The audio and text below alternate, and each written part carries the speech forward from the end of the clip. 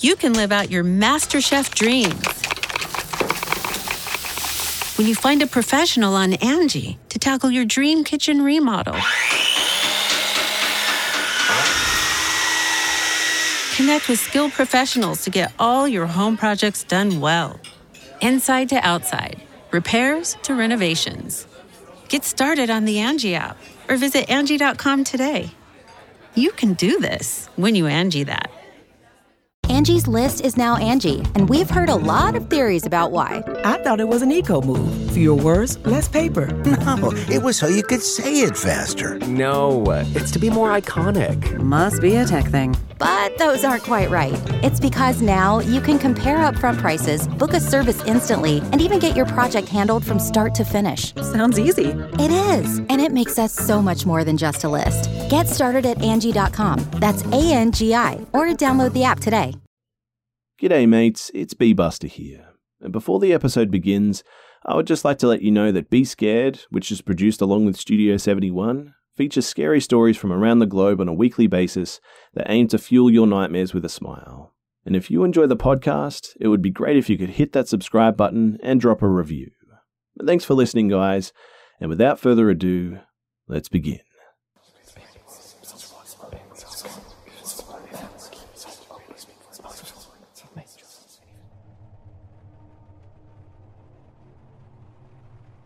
This story takes place years ago, around 2008 or 2009, I think. I was about 14 years old and going through just a really hard time with my parents and a hard time with early teen years as a whole. I had a room in the basement where I stayed cooped up most of the time, and I had my own computer too.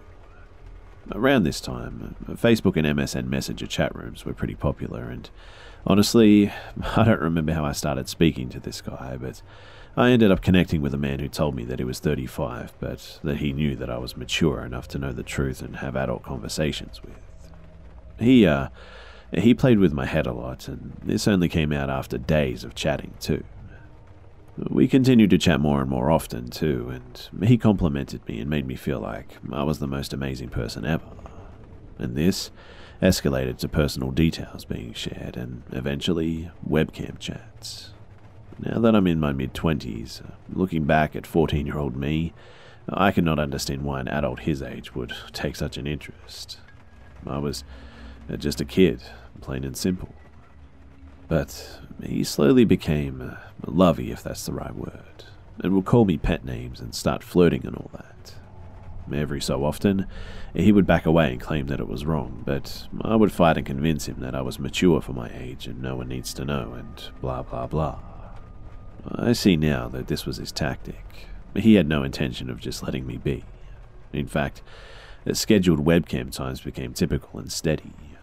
He made me trust him, and he made me want him and crave his presence. He made me feel better when I was in a turbulent time in my life, and he turned me against my family too, one small step at a time. And eventually, we began saying, I love you to each other, and he wanted to buy me some plane tickets to save me from my parents, as he could take care of me better than they ever could. He told me stories of how things would be, how I could go live in Mexico with him and learn to speak Spanish. All of these just wonderful things, and no one has to know. He could arrange the whole thing, and I just need to be sneaky about it. My heart honestly pounds as I remember how close I came to doing it too. I, honest to God, nearly did. I don't remember exactly how this all ended, but I believe I invited a friend over to webcam with him or something, and she just flipped out about it all. At the time, it seemed so great that I just so happened to fall onto someone so caring and wonderful. I mean, heck, he would have flown me to a tropical paradise straight into his loving arms, right? And I needed love, but now I just get chills thinking of what would have happened. I mean, what kind of adult flirts with a child? Makes these sort of plans with a child? I can't even imagine what his plans were, and if he ended up moving on to someone else.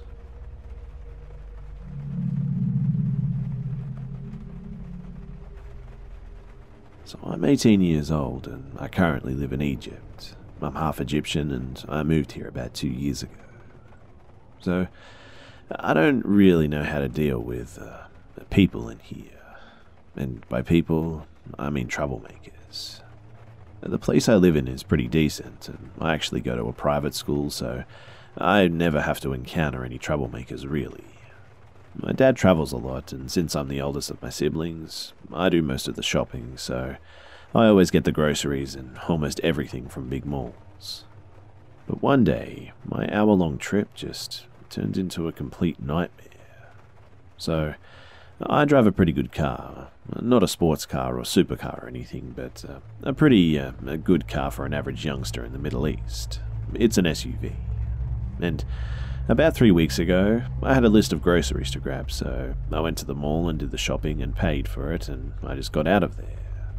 I also decided to try that new vegan burger that I see every day on Facebook, and got one burger, soda, fries, and walked to the parking lot. As I did this, I saw this kid who I thought was maybe 15-ish, and he actually looked pretty homeless to me, so I decided to give him my fries, just to help out and all that. So I dropped the bags on the back seat, and I was even thinking of talking to him, maybe to hear his story or something. I was just really urged to help him after seeing him like that, and I go over to him and shake his hand, and I ask him what he's doing out here, and he said that he was on the way to my village, but lost all of his money. Now, a lot of people have warned me about this scam, but I felt like he was actually in a really bad situation, so I asked a few more questions like, where does he live? Is he in school? What are you doing in the city? I was out of the compound that I lived in at the time, and he said that he was working with someone and he sells stuff on the street and he sold the goods, but he lost his money. I actually felt really horrible for him, so I offered him a ride to the bus station and enough money to get him there. It wasn't much, but it'd be enough for a ticket and maybe a little bit of change. It was almost on my way anyway, only 2 turns away. I didn't feel anxious at all at that point, and I actually told him a bit about my private life. Not really just what I do, but where I live and all that. Before I head out of the mall, though, the security comes and asks me if he's causing any trouble, and I said no, that he was alright. At the time, I actually thought it was pretty disgusting for him to assume that this poor guy was a bad person. But anyway, we head out and I shared my burger with him and even gave him the soda, and he starts guiding me through the road, and it was all fine until he asked me to take a turn to a dirt road. Now, I don't really know where the bus station is, but I knew for sure that it wasn't there. I said that I'll just check it on my phone, and he said alright, and that it's just a short route away, and that's when I started questioning his story in my head. I was relieved that he didn't insist on anything, but still, I was certain that a public bus station would be more public, and he wouldn't be able to do anything, right? So I was still safe. What made me really suspicious, though, was the phone call that he made eventually, where he called someone and said something like, "Hey X, meet me at the one below the bridge, I got the goods." Now, I was like, what the hell is he talking about? I don't see any goods. Before we arrive, I said sorry it's dark, and you can walk there, and I'll drop you on the road right across, and he said yeah, that's alright. I sighed at this and was a little bit relieved, but then he called the guy again and told him that I'll be out on the road and I'm in a white SUV, and at that point, I began to get really anxious. So we arrive, and holy shit, what happened next was not cool. There, right on the road, I see probably 7 guys who were obviously looking for me. Now, it wasn't a highway, so I thought switching lanes at the last minute would be okay. But as I began to get closer and look around, I also see another huge group of people on the other side. I even noticed that one of them had something that looked like a stick. They spot me and they start waving and shouting, and he says, "Yes, you can drop me here." And I say, "Hell no." I took the middle lane and gassed away, and they were shouting and running after me, and I look at him and say that if he doesn't want me to drop him here, that I can only stop at the police station, which was the complete other way. And he says that that's okay, that I can drop him here. I said okay, but make it fast, and he gets out, but then puts his hand on the handle to try and keep the door open. I changed the gear and I just take a sharp turn to his side, and I adjusted the wheel and just sped the fuck out of there as he let go.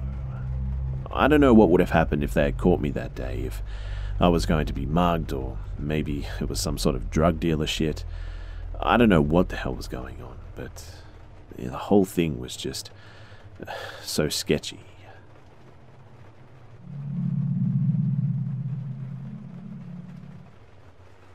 Back when I was 16, I'm nearly 27 now, I briefly dated a guy named Tyler for what was maybe almost 5 months, I think.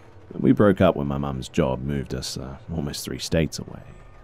We were young and I didn't want to maintain a long-distance relationship while I was trying to adjust to moving from what had been my home of 10 years and starting a new school and all that.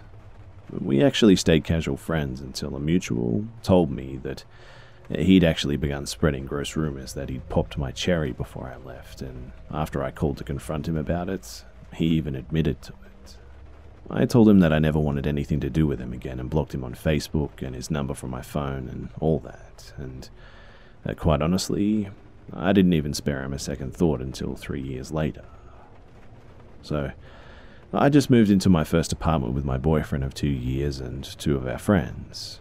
I had a job I loved, a great relationship with our roommates, and it was an ideal arrangement for all of us, really. But one night, I opened my Yahoo account, though, for the first time in a little over a year from my desktop, rather than my phone app, and immediately, I had an instant message from Tyler. I had forgotten that back when I used the desktop version frequently, my settings had me automatically logged into the messenger, and I hadn't removed him from my contacts and all that. By now, we were both nearly 21, and I had done a lot of growing up, so I assumed Tyler probably had too, and was initially comfortable catching up with him. He'd always been a bit awkward, but I was too, and the conversation was fairly pleasant. Just the usual how have you beens and whatnot, with me doing most of the talking, since in comparison, I'd had more opportunities granted to me where I live now compared to my and Tyler's hometown, where he still lived. Eventually, we signed off since I had work the next day, and while I wouldn't have considered us friends again, I was happy it was civil. But then, he started getting just weird. Eventually, I added him on Facebook, and he would just randomly send me messages about going through my pictures and liking how much I had grown up and what a woman I'd become. At first, I brushed it off as awkward flattery, but then he started talking about the things he wanted to do to me, the sexual things, and I firmly reminded him that I had a serious boyfriend now and how inappropriate his comments were. He would apologize, only to do it all over again the next day, and I got sick of it and blocked him again and told him on Yahoo that if he didn't stop, I'd be contacting the authorities. It was a bluff, meant to hopefully scare him, and it worked for a few hours before he decided to send a message detailing the violent sexual things that he wanted to do to me again. At this point, I was beyond annoyed and disgusted, so I told him that if he ever contacted me again, I would send the screenshots of everything that he'd said to his very Christian mother, who was graciously letting him live rent-free with her. I blocked him on my Yahoo account after that and never heard from him again, assuming that he was just now out of my life. And oh, how I wish that was the end of it. So fast forward a few years, I'm 25, happily married, and my husband and I have just returned to the States after living in Japan for a few years due to his military career. Shortly after we got settled in at our new place, I took a trip to my hometown to spend time with my family and catch up with a few friends. Over coffee, a long-time mutual friend of mine and Tyler's, Amber, divulged to me that Tyler had been cyber-stalking me. Okay, I thought, but that's not really anything serious, right? I mean, I had nothing to hide from anyone, and I was blissfully happy and all, but she started going into detail.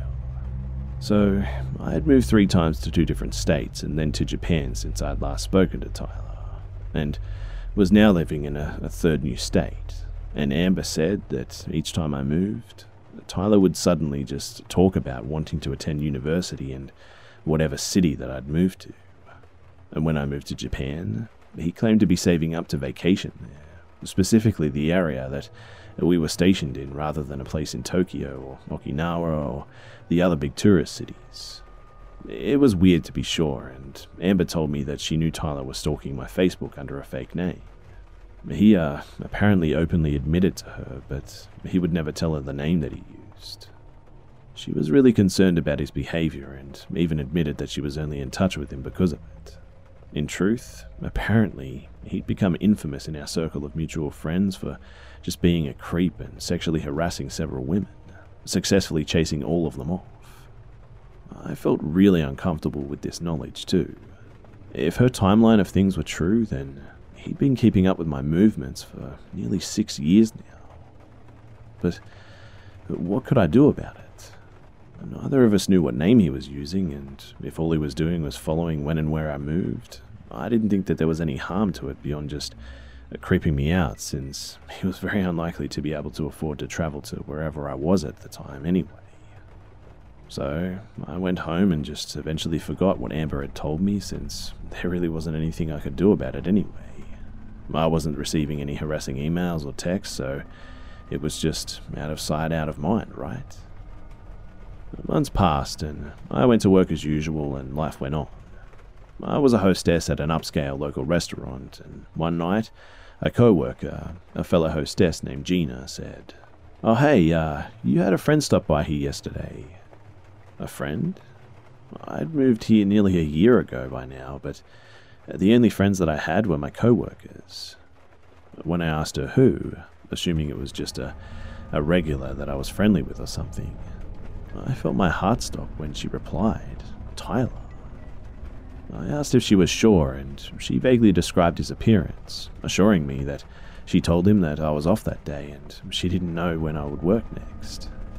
Hiding my panic, I claimed to not know anyone named Tyler and that maybe he was looking for a previous employee.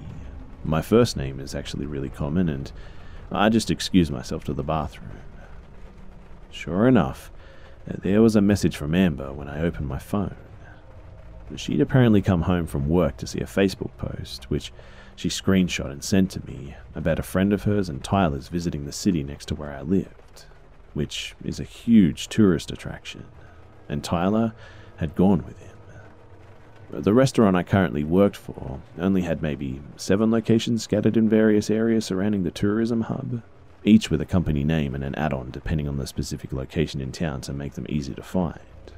The co-workers I was friends with would tag me as checked in with them on Facebook when we would have drinks together after work and whatnot, and it seemed that Tyler had used them to find out which one I worked at.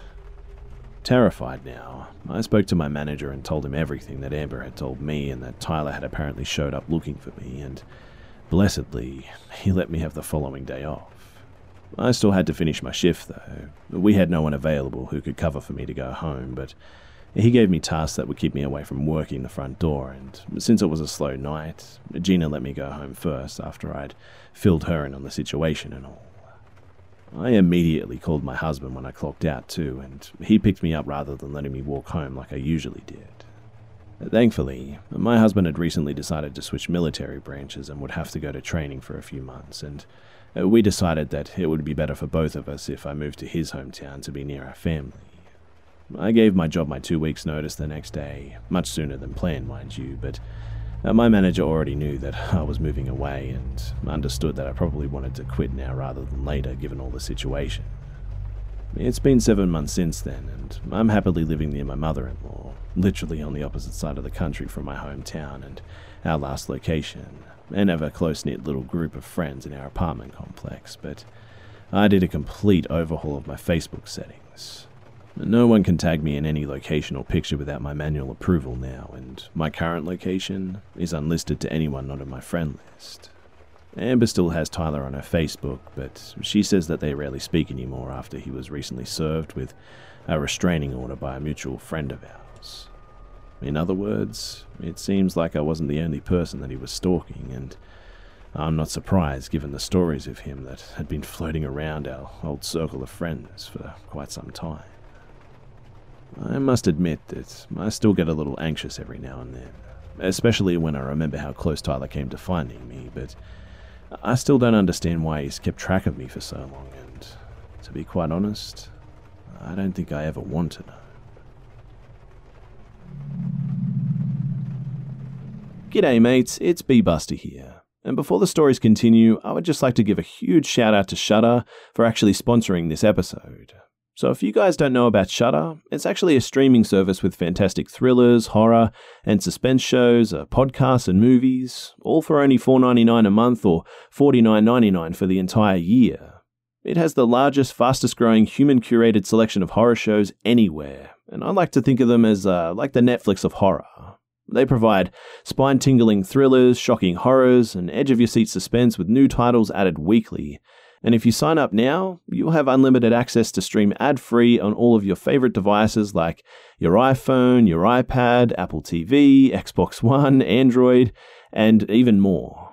I personally think Shudder is great because, as well as containing a unique collection of exclusive and original films and series, if you enjoy horror classics and some of the modern stuff like I do, then you can find movies on there like Psycho, Halloween, The Evil Dead, The Shining, and also blockbuster hits like It, The Ring, and even the new Michael Myers Halloween movie. Just, honestly, a massive selection of everything that you could ever want. But one of my favorite things about them actually was the smooth and user-friendly interface that they provide. They have this great feature that I haven't seen anywhere else where you have the ability to access what they call collections of shows that are organized by genre. And it was awesome being able to go through entire collections of horror genres really quickly and just find a movie or series within the genre just so simply. But one of my favorites was the Alien Intruder collection, and I could watch that stuff for hours, honestly. And while you'll find just so many titles that I know you guys are going to love, some exclusives that I found and personally enjoyed were the Channel Zero Creepypasta seasons and Wolf Creek the series. I don't know what it is about Wolf Creek, but it always just gets me. They also have some really interesting podcasts available, which I'll be checking out personally, but if you're a little like me and sometimes you don't know exactly what you want to watch, they also have this really great feature where they have a constant stream of shows on Shudder TV that you can just kick back to and enjoy. And not only all of that, but Shudder have actually been kind enough to offer all of you guys in the Hive here a 30-day trial for free for the spooky season. All you have to do to access this free 30-day trial is go to shudder.com/podcast. That's SHUDDER and use the promo code SCARED. Again, let's go to shudder.com/podcast, SHUDDER, and use the promo code SCARED. I really do hope you guys take advantage of the free trial here because it's honestly a really generous offer and it will be great over the month of Halloween for everyone. So another huge thank you to Shudder for their very generous 30-day free trial offer to all of us here in the Hive.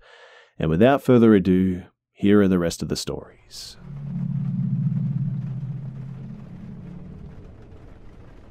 True crime was and is one of my favorite genres of entertainment. I love reading about serial killers and stalkers and things like that because none of it had ever touched my life personally. But since this happened, it's become much less rooted in fantasy and I'm now looking out for red flags everywhere. So, during my sophomore year in college, I was a volunteer teaching assistant for an on-campus international student program in the Northeast. Basically, it was the last step students had to take to get a certificate telling potential schools and employers that I can speak English really well and here's proof. The students tended to come in groups selected by programs in their home countries. So, one semester we might have a lot of Chinese and Brazilian students, and the next we'd have Koreans and Saudi Arabians, and this particular semester, there were a lot of people from Mexico, and they all lived in an off-campus housing complex called the Suites. Now, my position, as I've said, was just as a volunteer. I'd had some friends from the program in the past, and they knew I wanted to teach English abroad, so they put in a good word for me with the staff so that I could get some practical skills and experience under my belt and all that. Being an informal arrangement as it was, I had no qualms about forming personal relationships with the students. In fact, a few of us are still good friends today. I wasn't a very outgoing person at the time, and though I had many friends, I hardly ever drank, and I've never really been to a party per se. Hearing this, the Mexican students, who threw parties just about every weekend, insisted that I come to the next one. I have to admit that the party, it was really fun. It was comprised of, almost exclusively, international students, which was nice because I actually knew most of them. I actually got really drunk too, and had fluent conversations in languages that I had very loose grasps on. And everything was just going great, until a few of us retreated into a friend's dorm for some air. Checking their phones, a few girls realized that Pamela had not returned from Main Street yet, and no one could get a hold of her. Pamela was a 19-year-old Mexican student and had gone to a local eatery after lessons that day in order to meet one of the teachers for a private tutoring session. The session was scheduled for 5 p.m. and should not have gone longer than 7:30, and it was 11:30 at this point, and the girls were understandably worried. I asked which teacher the tutoring session was with, and they told me that it was Charles. And immediately, my skin crawled. There were about 5 teachers at the facility, and Charles was by far the sketchiest. He was around 40 years old, half Japanese-American, with short but visibly flat-ironed black hair that partially covered his glasses. He honestly just looked like a stereotypical weirdo. So, I tried to hop around between classrooms on a weekly basis to get a feel for different teaching methods, but I cut my week with Charles short because he was just so creepy.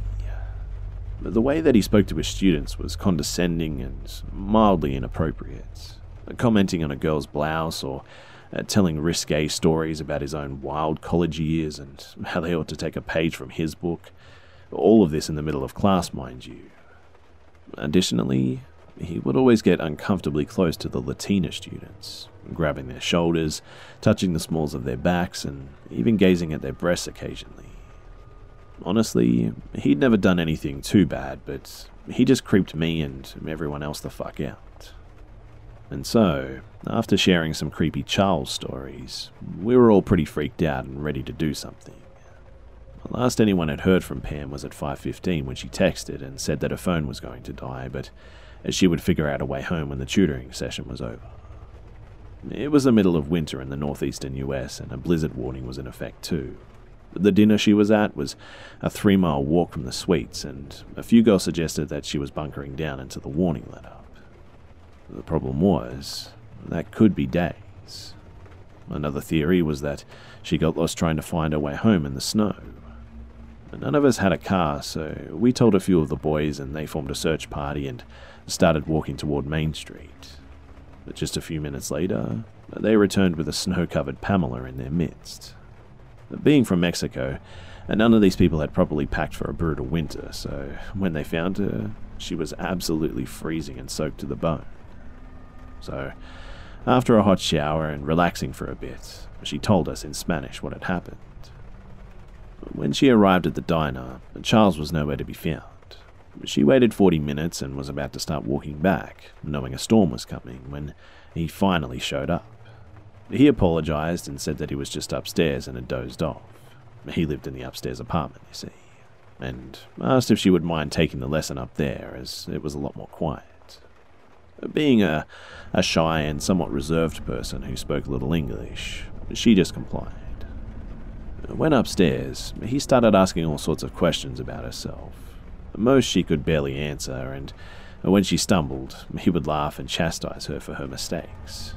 He tutored her for about an hour and then made them both dinner too. It was 7 p.m. by now, and Pam wanted to leave, but he told her to eat and that he would drive her home afterward. It was pitch black, mind you, and the storm was picking up considerably at this point. He told her that a girl like you shouldn't be walking home alone at night. Pam was nervous, but she knew that he was right too, and she wasn't confident that she'd even be able to find her way home in all this snow. So she stayed. When they finished eating, Pamela went for the door, but he stopped her and asked if she would do him a favor. He went into his bedroom and beckoned for her to follow, and hesitant as she was, she peeked into the room and saw a full photo studio set up against the wall facing the bed. He told her to stand in front of the light so that he could take a few photos and then he'd take her home.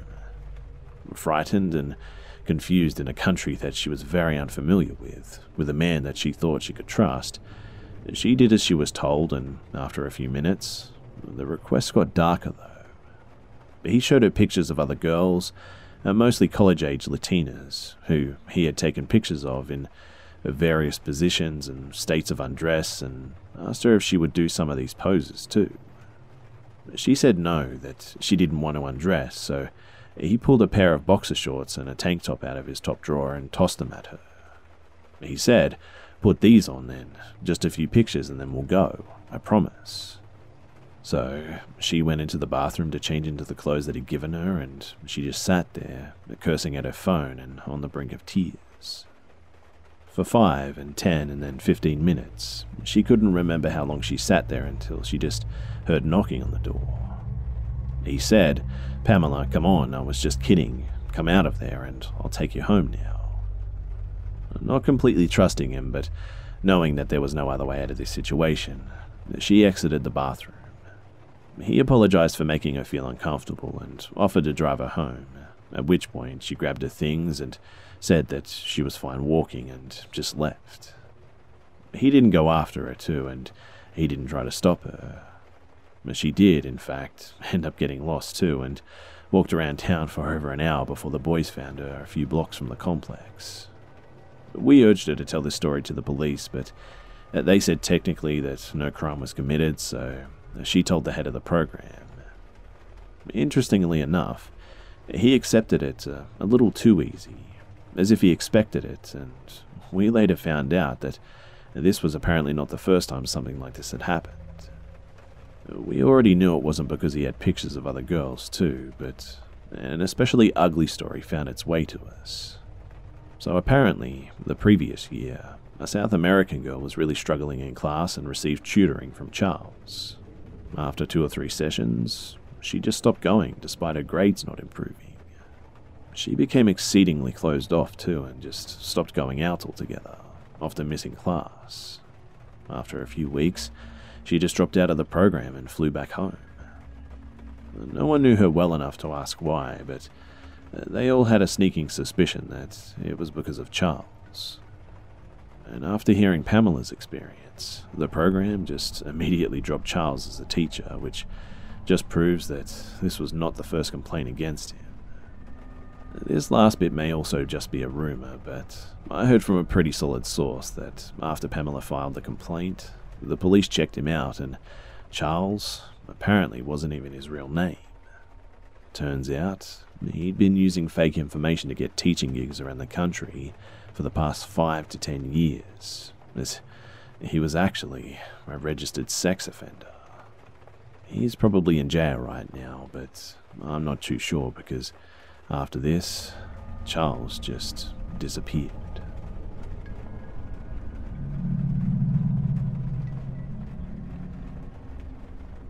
So in October, it will be about 3 years since I came alarmingly close to a real-life horror movie.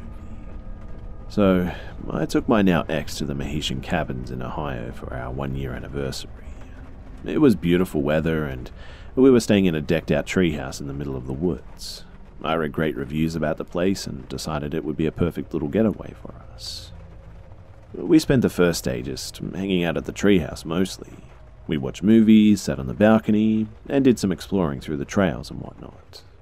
I was feeling very content and looking forward to visiting the town the next day too, and the next day we went to a few little shops and restaurants and decided that night we could go to a bar and watch the baseball since we didn't have cable at the treehouse. I kinda had a bit of a cold at the time, but figured that I'd just stick it out and drink a few beers with my boyfriend so that he could watch his favorite team play. We got to the small bar around 8 or so, and immediately, we just didn't feel very welcome. The bartender was sitting with a group of local guys, and it was clear that they all knew each other, and they were pretty tight. This didn't stop my ex in his ego, though. He walked right up to them and just started ordering drinks for us. He would also get up and make the dudes high-five him every time that something good happened in the baseball game. I tried to escape his cringe-worthy social attempts by downing a few blue moons. To my luck, or so I thought, the bartender kept bringing me beers and telling me to just help myself. I cut him off pretty quick. I'm a lightweight and already wasn't feeling so good anyway. A few more guys came into the bar, and my ex started telling one of them how we weren't from around there, and we were staying in the tree houses in the Mohitian woods. Suddenly, though, I really started feeling dizzy and just really unwell. I don't know if it was from the cold or from the overwhelming amount of drinks in front of me or something else, but I was ready to go at that point. Also, the bar was starting to empty anyway, and I didn't like the vibe I was getting from the people around us. But once we went outside to the car and started driving, we noticed, though, that something just wasn't right. My ex parked in the Taco Bell across the street from the bar and saw that our tires had been slashed. Well, he starts getting pissed at this point, and I'm barely half awake too, and he tells me that he's going back to the bar to see if anyone has a tire iron he can use since his is bent and just won't work. So, leaving drunk me in the car, he goes back in to find just one man sitting at one of the tables. Before my ex says anything, the man creepily says to him, "A little birdie told me that you have a flat tire." Creeped out by this, but wanting to just get the hell out of there, my ex asks if the dude has a tire iron that he can use to replace at least one tire. But the guy says that he has one at his apartment right around the corner and has my ex follow him there. When we got to this guy's apartment, suddenly he became aware that this just wasn't feeling right. This guy's apartment was just full of those big plastic barrels used to store hazardous waste, and there were just stacks of paper and boxes just everywhere. The creepy dude is taking his good old time too, and saying that he just needs to look a few places for the tire iron. Finally, though, it clicks in my ex's head that he was lured away from the car that I was now sleeping in. He tells the creep to forget the tire iron and just runs back to the car, and he turns the car on and drives back to our place on basically his rims, going as fast as he can. There are no streetlights, mind you, basically no one else around too, and we're driving at like 3 a.m. up a dark road hoping the car makes it. Once we get back, we realize that some of these creepy people there know where we're staying now, and it could easily find us too. Needless to say, we stayed up through the night with a hatchet next to us, and the first thing we did in the morning is we called to have our tires changed, and we just got the fuck out of there. I don't know what would have happened if my ex hadn't have reached the car sooner, but my mind is telling me that these guys planned to keep him away from me as long as they could for God knows what reason. Also, I don't know why the hell this guy's apartment was filled with these just plastic drums, but it was creepy. I also want to mention that everyone else we met in that town was super nice and welcoming, and don't let this story discourage you from checking the place out if you want to. On the other hand, those creepy locals from the corner bar, I sure hope that you never run into them like we did.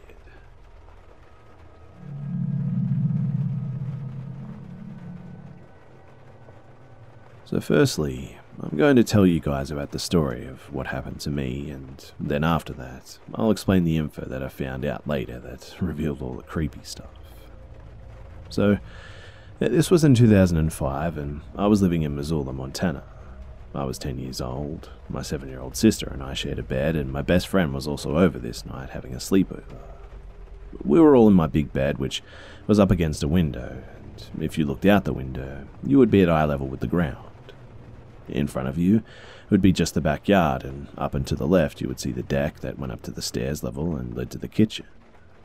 Anyways, this night in like February or March, I think, it was still cold and kind of snowy. The three of us were having a giggly sleepover in our bed, and I looked out the window for a split second, and I saw a deer on the deck. I showed my sister and friend, and we didn't think much of it, but about an hour passed, and we were finally ready to go to sleep, and I looked out again and saw the deer still on the deck. But this time, it had 2 green lights, or iridescent-looking things. I pointed it out to my sister and friend, and they saw it too, and all of a sudden it moved, and it was very clearly not a deer. It was definitely a person, but all we could see was the silhouette, and it looked like they were facing our kitchen door window or something. We kept watching the person, and all of a sudden, they started moving towards the deck stairs, toward us. He got to the bottom of the stairs and stopped, probably looking at us, and just stood there for a few seconds. He must have been 6 feet away from the window, and it freaked us out, and we all started screaming, and he clearly heard us and just ran out of our backyard. My dad, he actually went out with his gun and called the cops, and there was nothing. And so, that was the experience. But here's the context.